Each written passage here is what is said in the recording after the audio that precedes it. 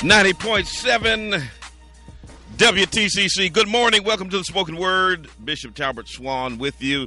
413-736-2781. Tell a friend, tell somebody the bishop is on the air. I got him live on Periscope, on Facebook, on Twitter. They're chiming in from everywhere. The Bay Area of California, Chicago in the house. Rep your city, rep your town. Let me know where you're coming in from. I got Chi-Town. Cousin Lisa is with me via Facebook. Elder Myron Peters, Auntie Marion Baptiste, Missionary Stephanie Johnson, good morning to you. Maurice Lavender, good morning, sir. Stacy Jones, Kathy Swanson, good morning. Earl Reed, good morning. Jesse Preacher Man, Reverend Burgess, everybody who's chiming in on Facebook, on Twitter, wherever you are listening to us. Once again, 413-736-2781. Morehouse is letting women in, transgendered men, which are women who identify as men. Some may have had surgery. Others may have not. So they're going to allow them to come in. They're being criticized because they're saying they're discriminating against transgendered women, which are men who identify as women. I think the best thing for Morehouse to have done was just kept it like it was. Just admit men to an all-men's college. What's the problem with that? I'm not understanding. But, I mean, the reality is, you know, we've heard a lot of conversation about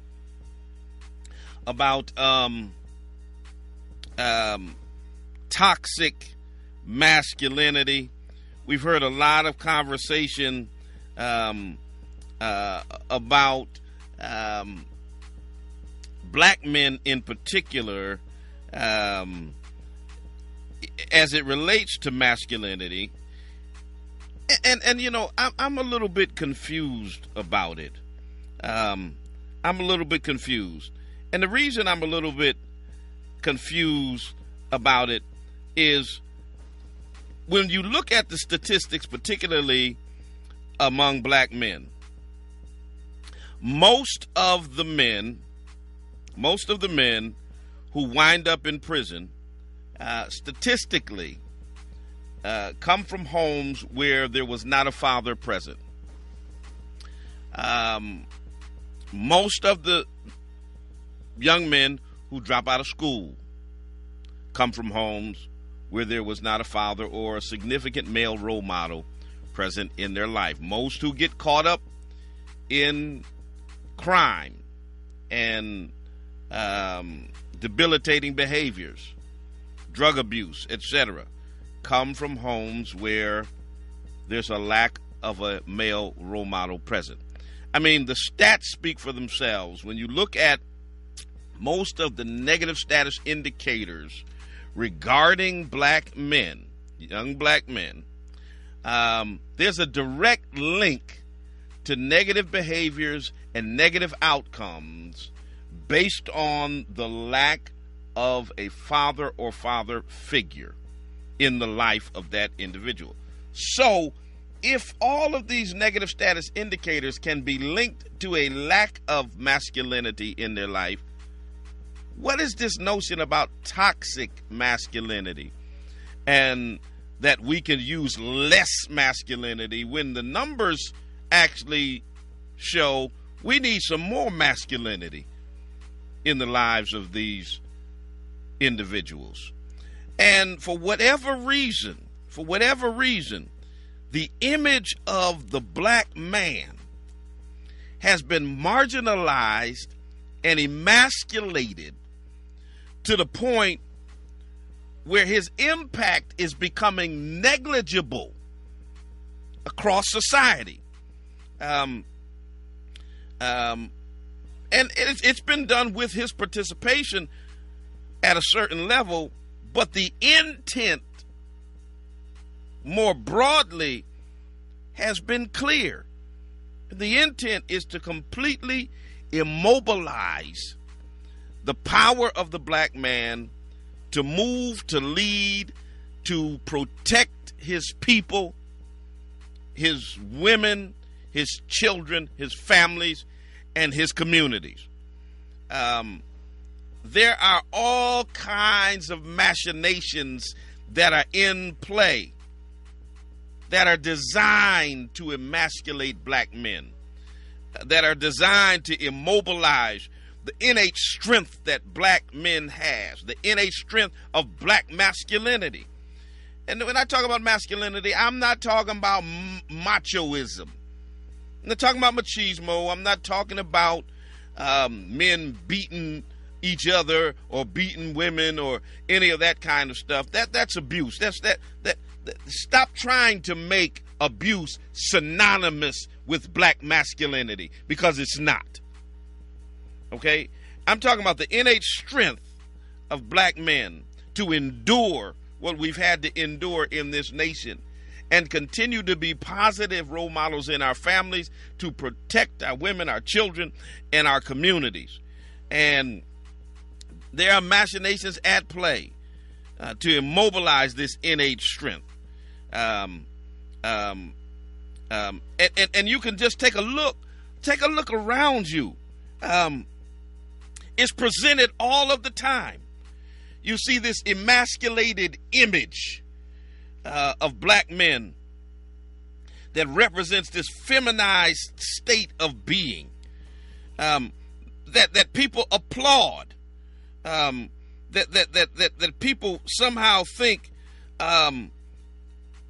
speaks to strength of a black man, because he can somehow traverse both worlds, feminine and masculine world. And so they applaud these images of black men being feminized.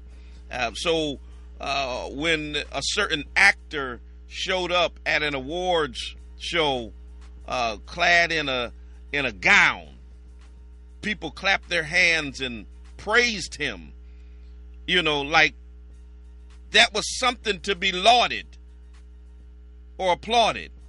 And see, this feminized, for whatever reason, this feminized state of being of black men is tolerated by black women. Matter of fact, they attack a man like me. They get on my social media and cuss me out. And they call you dusty and ashy and all that kind of crazy stuff because, you think it's okay to be a straight black man and to be masculine. And being masculine and being a straight black man doesn't mean you discriminate against gay people or you discriminate against anybody else. But how come it is that the LGBT community can have their pride parades and their pride days and they can be lauded and applauded and all of that, but the moment you applaud straight black men and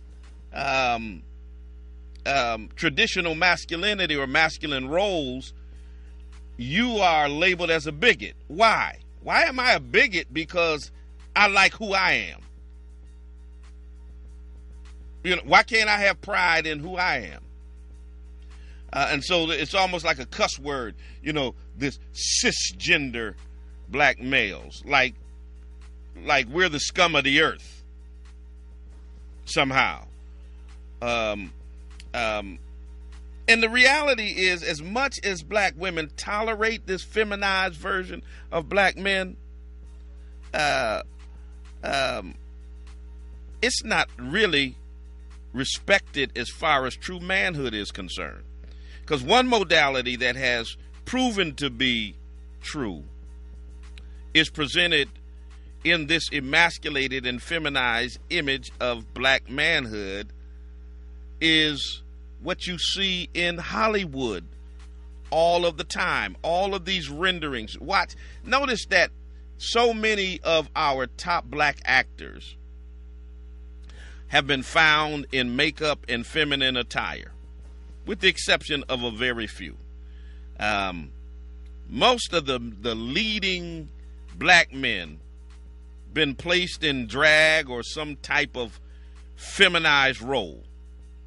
And I know you'll say that white actors have been as well, and they have, but let me suggest that the percentage of the white actors, top white actors, that have been placed in drag in relation to the total number of white men in Hollywood, as compared to the number of black actors and the total number of black men in Hollywood, it pales in comparison. And the intent is clear. It's obvious if you want to look at the facts. Look, Martin Lawrence, Eddie Murphy, Arsenio Hall, Taye Diggs, Wesley Snipes, Ving Rhames, and the list goes on and on about our men who would otherwise appear masculine. They've been reduced in masculinity and presented to the masses in a feminized role. And we've subsequently experienced a rise in feminized behavior among young African American males. Even in the modern rap culture, it's being feminized.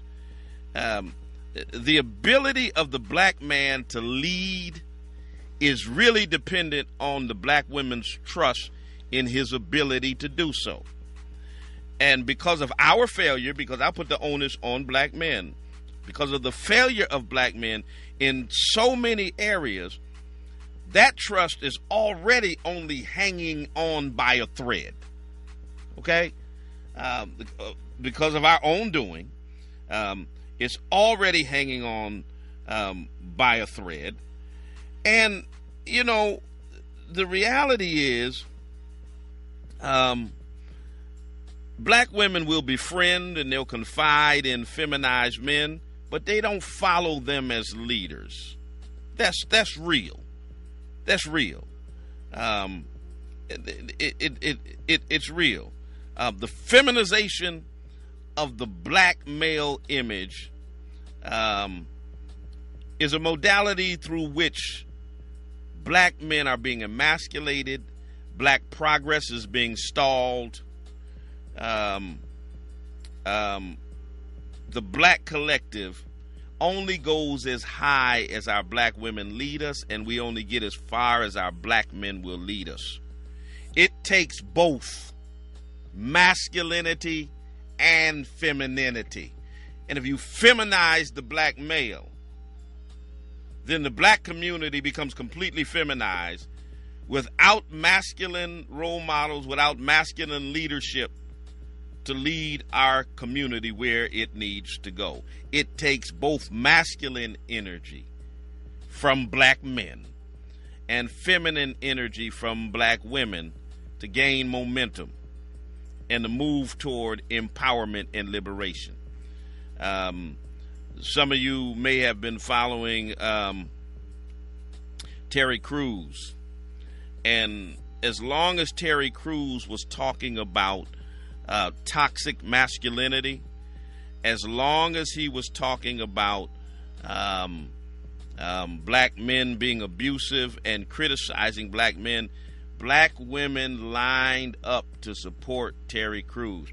The minute Terry Crews said fatherhood is important in the context of straight black male fathers, oh man, everybody that was clapping and singing his praises went south.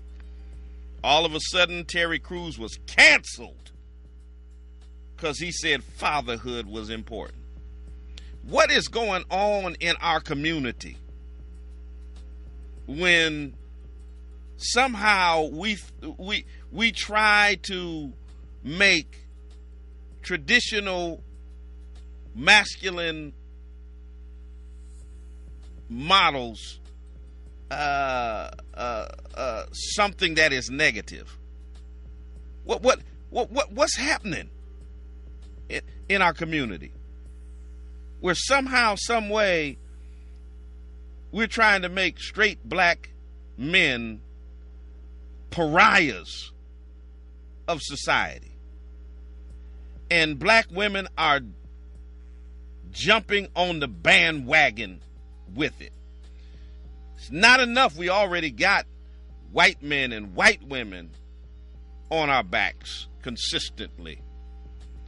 But then when our own women decide they're going to join the bandwagon, and I mean, just go on social media, go on Twitter, go on Facebook, go on where, and you will see black women by the droves talking about straight black men as if we're the scum of God's earth. The reality is we've got to teach our young men to protect and respect our women, to honor their roles, and fathers to seek to develop these young men so that they can lead our communities into the future. I mean, we got to prepare them to get out into that world that's going to be hostile toward them. And, you know, like I said, I don't have a lot of time to talk about it, but I wanted to touch on it a little bit. This emasculation of black men has got to stop. And we've got to stop treating straight black men as if they're some type of pariahs and unwanted entities within our communities, because we need them. Good morning, caller. You're on the air. How you doing, Bishop Swan? It's a blessing to hear you. You know, I was sitting there listening to what you were saying. You know, what our young men got to do is that we need to teach our kids how to treat women, where they can get control. You know, unfortunately, these young kids having kids, and they move from mother to mother, and they always denouncing the woman. So the men has got to learn how to take control and teach their kids how to take control of their women. You know what I mean? Well, I agree with you in some part. I don't think we don't need to control women, but we do need to teach young black men how to treat women. But we also need to teach I have 5 daughters. We also need to teach young black women that they don't have to accept the type of mistreatment that women get from men. Because many times this can be nipped in the bud if sisters just tell them, you know, they're not having it. I mean, that's the reality. So you're right. We got to deal with the black men. I've been with my wife for almost 40 years coming up in July. And in 40 years, I've never cussed at my wife and never raised my hand at my wife. And the reason why, because I had boys and I wanted them to treat their mama supposed to be treated like a queen, or your sister to be treated, or your daughter to be treated. And also, I teach my daughters that my wife teaches the daughters that they need to respect their husband too. You know what I mean? Because when I grew up, my parents was in an abusive relationship, and I don't want that. And I realized it from a long time ago. And that's what we got to teach these kids. You have to learn how to love and forgive each other, you know? And it's got to start at home, man. Absolutely. It's got to start at home. You know what I mean? Yes, sir. Thank you for your call. God bless you. Yeah. 413-736-2781. 413-736-2781 if you want to chime in on that discussion. So, 3 black churches were burned in Louisiana by the son of a deputy sheriff out in that area. Very interesting. And there are really 2 interrelated, distinct meanings of the word sanctuary, which is a name that we give for our churches. It's a holy place set aside for worship and praise, and the place in a Christian church where we find the altar. A sanctuary is also a place where we expect people to be safe from people who might want to capture them, who may want to harm them, hence the term sanctuary cities. So when a person burns down a church, they are simultaneously attacking a place that its members consider sacred and a place that its members feel safe and protected. And in the black community, the church has always been a place of empowerment. It's been a place where when society didn't accept us, the church did. When we couldn't be the CEO or the business owner in society, we could be the deacon, the trustee, the leader of a department in the church. It's always been the place that has empowered black people. And so when you burn a black church, you are really attacking the fabric of the empowerment of black society. And when the members of a targeted congregation are black, okay, it puts a community on edge when you burn their sanctuary.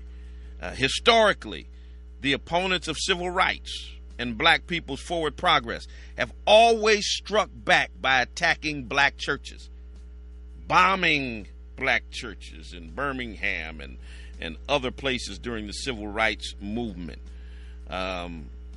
When St. Mary Missionary Baptist Church, Greater Union Baptist Church, and Mount Pleasant Baptist Church, 3 black churches in St. Landry Parish, burned in a 10-day period. Starting on March 26th, the safe bet always was there was an arsonist on the loose. But I always thought that it was a white supremacist who was trying to send a message. Good morning, caller. You're on the air. Good morning, caller. Bishop. Yes, good morning. Brother Peters from Baton Rouge. Yes, sir. The airways are booming with the situation in Louisiana where the sheriff's son torched 3 churches. 21. That sheriff's son he's talking about is 21-year-old Holden Matthews, a deputy sheriff's son. They had multiple clues that helped them zero in on him. A charred gasoline can, surveillance video of his truck, records of his debit card, all kinds of things. And this guy, who's been tied to white supremacist sites and the such, burned 3 black churches. It's a shame what's going on down there. Yes, sir, it is. And, of course, unlike when someone black commits a crime, when somebody white commits a crime, they're trying to wash up his character. He's such a good boy. We don't know what went wrong, and he's really a good person. You know, you're not a good person when you both buy gasoline and you go torch a church. You could have torched a barn or something else, but a church, something sacred as a church, you got a sick mind. I don't care who your daddy is. You got a sick mind. That's the typical MO. The typical MO when you get a crazy white boy who does stuff like this is to try to clean up his character. Oh, he just went astray. Something happened, mental health. There's always a reason. Now, if you're black or brown, it's because you're innately violent. It's because you weren't raised right. There's something wrong with you. Nobody talks about mental health and all of those types of things. The other thing that's important to note, if this young man was a Muslim, if he was Middle Eastern, if he was black, he would have automatically been charged with terrorism. That would have been the key word across the media. They charged him with arson, which is a lesser charge. And you mean to tell me a white boy with ties to white supremacist groups who hates black people, this is a hate crime, and you're going to say this isn't terrorism, this is arson, because of this notion in America that no matter how heinous the crime, a white man cannot be a terrorist. Yeah. The tweeting chief would have been all over it. Oh, absolutely right. And that clown up in the White House would have been tweeting death penalty and calling for sending him to Guantanamo Bay and all kinds of stuff if he was a Muslim or an immigrant or a black person. But because he's a white supremacist, you haven't heard a peep out of him. Not only have you not heard a peep out of him, but what about all these white evangelical preachers that are always talking about radical Islam, that are always talking about migrants at the border? What about, I checked out Franklin Graham's timeline. I checked out Robert Jefferson's timeline and John Hagee's timeline and all of these various evangelical white leaders who love Trump. I checked out their time, and they haven't said jack about these black churches being burned. They never said jack about 50 Muslims being murdered in New Zealand by a guy who says Trump was his inspiration. But the moment an immigrant or somebody who's tied to Islam does something, you can't shut these racist, white supremacist so-called preachers up. You can't. And on the emasculating of our black entertainers, Dave Chappelle should always stand up to me as the standard bearer. He refused to put on a dress, and they tried to buy him for $50 million, and he walked away from it with his integrity intact, and tried to make him out to be a mental case. Absolutely, absolutely. Appreciate you listening. Thank you for your call. You're welcome. 413-736-2781. Yeah, I mean, it always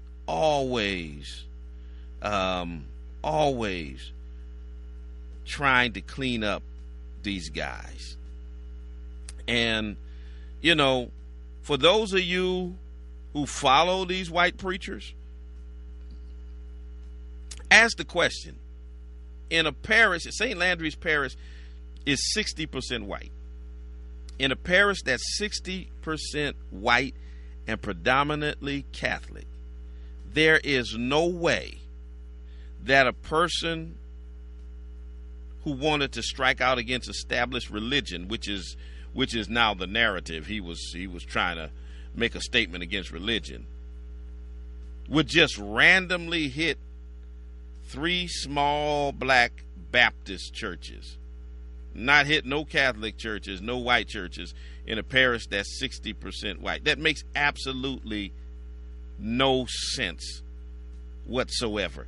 You know, trying to cover up racist acts, trying to justify this bigotry and make it about something else. It's an attack on religion. No, it ain't no attack on religion. It's an attack on black people. Stop it. And it's domestic terrorism. You know, this notion that white men cannot be terrorism, it's domestic terrorism. And that type of domestic terrorism has always been the hammer and the chisel that's been used to chip away at the humanity of black people in America by white supremacists. Always. This is nothing new. This is 1950 in 2019. This was the 1960s in 2019. And there's been a marked spike in white supremacist hate crimes during Trump's presidency. That's the reality. We had more hate crimes last year than we ever have in the history of America. And y'all want to pretend it ain't got nothing to do with the guy whose rhetoric continues to be an inspiration to these white supremacists? And speaking of which, let me segue and close out.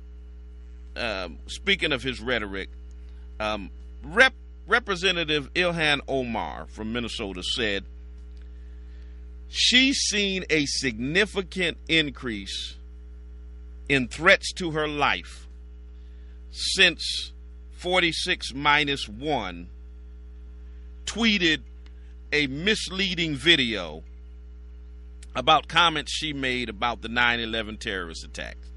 She said that since Trump's tweet on Friday, she's received innumerable direct death threats, and many of them referencing Trump's video. Now, this is on the heels of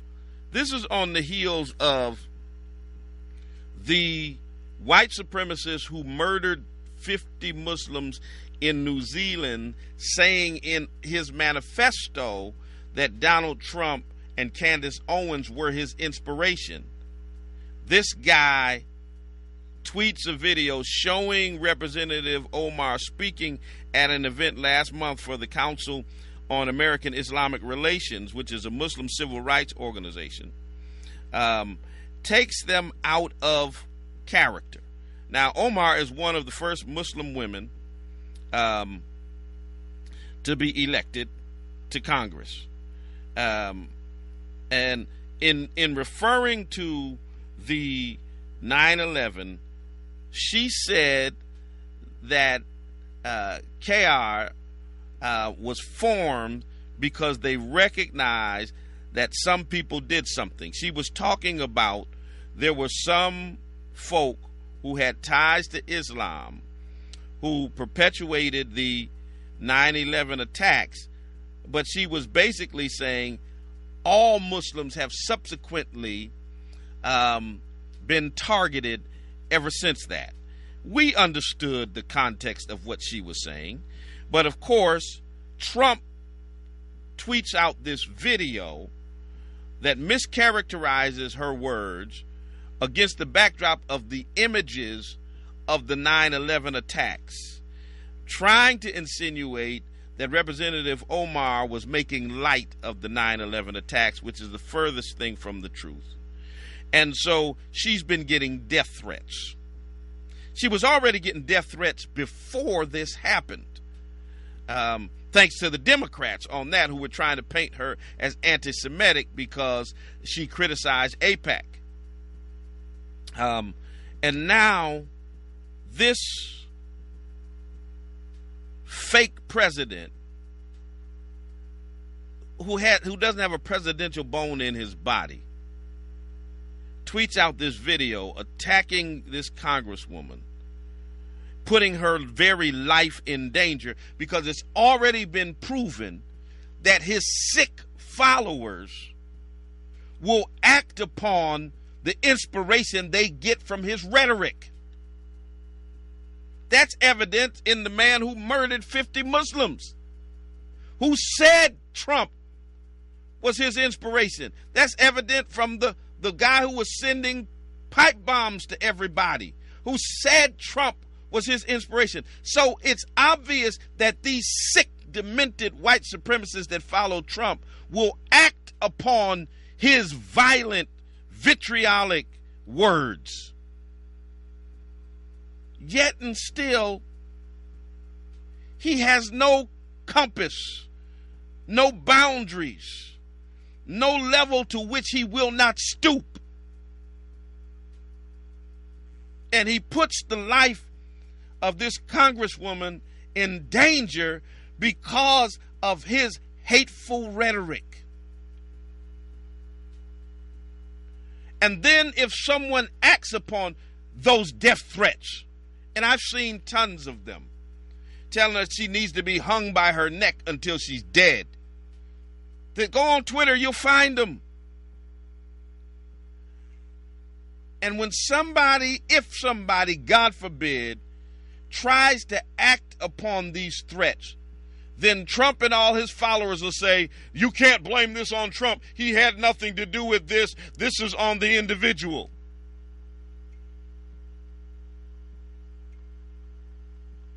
This man is sick. He's unfit to be president. And the Democrats are unfit to lead the Congress because they don't have the intestinal nor the testicular fortitude to impeach this guy. Nancy Pelosi is tiptoeing through the tulips and trying to be politically correct. Do you think the Republicans would have hesitated for 1 minute?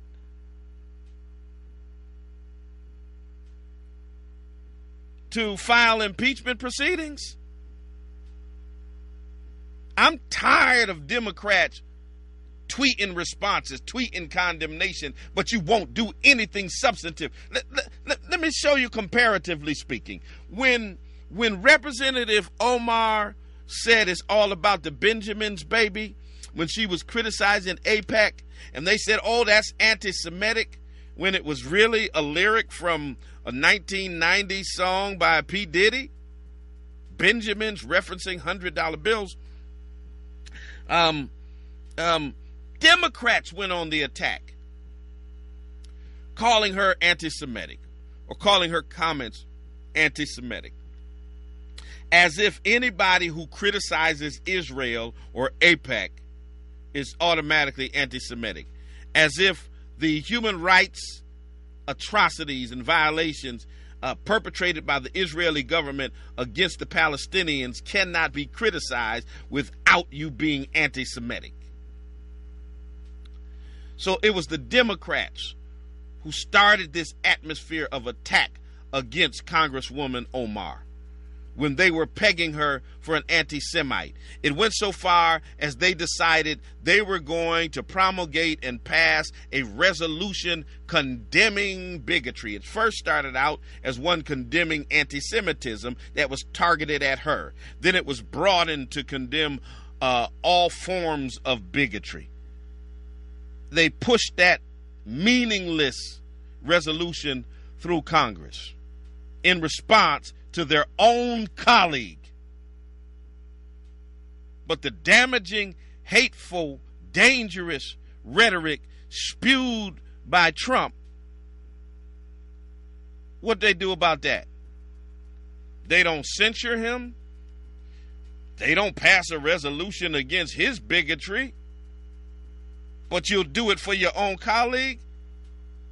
The Democrats right now are the biggest hypocrites in Congress. That's real. And then when Trump sends out his video, they put on their Superman Twitter capes and come to the rescue by tweeting out condemnation. Nobody wants you to tweet no condemnation. That's as worthless as the Republicans' thoughts and prayers every time somebody gets murdered by a semi-automatic weapon, but they won't do anything about gun reform. Tweeting condemnation of Trump's remarks without any substantive action is just as meaningless as thoughts and prayers after a school shooting. So Democrats, you are no better than the Republicans as far as that's concerned. 413-736-2781. You've got people on Fox and Friends asking whether or not Omar is really an American first. On April 11th, there was an incendiary New York Post cover taking a shot at Representative Omar. And then came Trump's tweet the following day.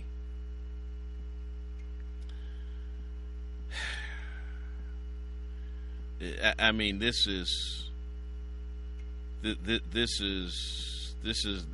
crazy. This is absolutely crazy. The fanning of the flames of hatred against a sitting black female Muslim member of Congress is reprehensible. Good morning, caller. You're on the air. Yes, good morning. I just want to weigh in on the topics you're speaking of right now. And the whole deal is, what's the challenge with all of these 35, 40-year senators that's knuckling under to this guy. I mean, what has he got, a gun to their heads every night when they go to bed, or they just want to get some monetary replacements for what they're doing, which is none of them are really doing anything. So right now, you look at this guy right now, and you know, I've been saying it right along, is somewhere, people got to step up to the plate and realize diplomacy that this guy is creating all over the world. Most of this stuff is going to be irreversible in another couple of years unless somebody step up to the plate, stop criticizing each other, and like you just mentioned, the Democratic Party has got a hand to do what they need to do with this guy, because the guy is totally unfit for being a so-called president. So I just wanted to weigh into that, and you're always on the same page as you and I in my thinking, but these people all over the so-called government and entity that needs to be doing stuff right now needs to step up to the plate big time. Thank you very much. Thank you for your call, 413-736-2781. Those of you who were trying to call in, I'll take your calls until show close. There was a man who was arrested for threatening to kill the congresswoman, and the day after he was arrested, Trump comes out saying she doesn't like Israel. I mean, just fanning the flames, just keeping the nonsense going. That's what this guy is. He's supposed to be the guy who tones down the rhetoric. He's supposed to be the guy who unifies the nation. He's supposed to be the guy who is the voice of reason, but instead, he is the incendiary voice of hatred and division. That's what we have in the White House. I got to move out your way. I want to invite you out this Friday. If you're in the 413, it is Holy Week, and we will have our annual Good Friday service at Spring of Hope Church of God in Christ. We're at 35 Alden Street, right there at the Brick Church, right at Six Corners. At 7 p.m., 6 churches will come together for the 7 last words of Christ. 7 preachers, 7 minutes each, 7 last words of Christ will be preached on Good Friday. And, of course, you're welcome to join us for Resurrection Sunday, this coming Sunday, April 21st, 9:30 a.m. and 11 a.m. at the Spring of Hope Church of God in Christ. Would love to have you with us on this week during our Holy Week services. I believe the Pastors Council of Greater Springfield this evening will be meeting at the Gardner Memorial Church on Bay Street as it starts its Holy Week Lenten services. I got to get out your way. James Lewis is in the studio. He's coming up next with mid-morning jazz and great black music. It's been my pleasure talking to you. Check me out on Twitter, on Instagram, on Facebook at Talbert Swan. Until the next time I talk to you and you talk to me, always remember, God loves you, and so do I.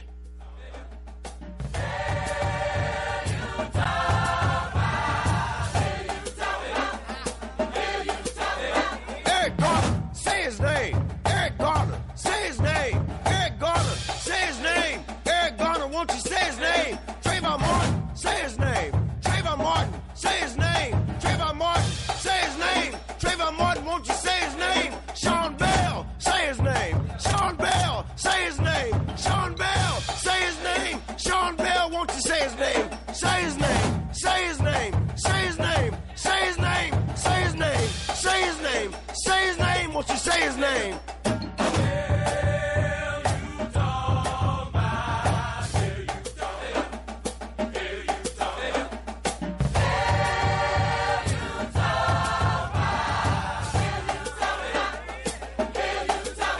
Freddie Gray, say his name.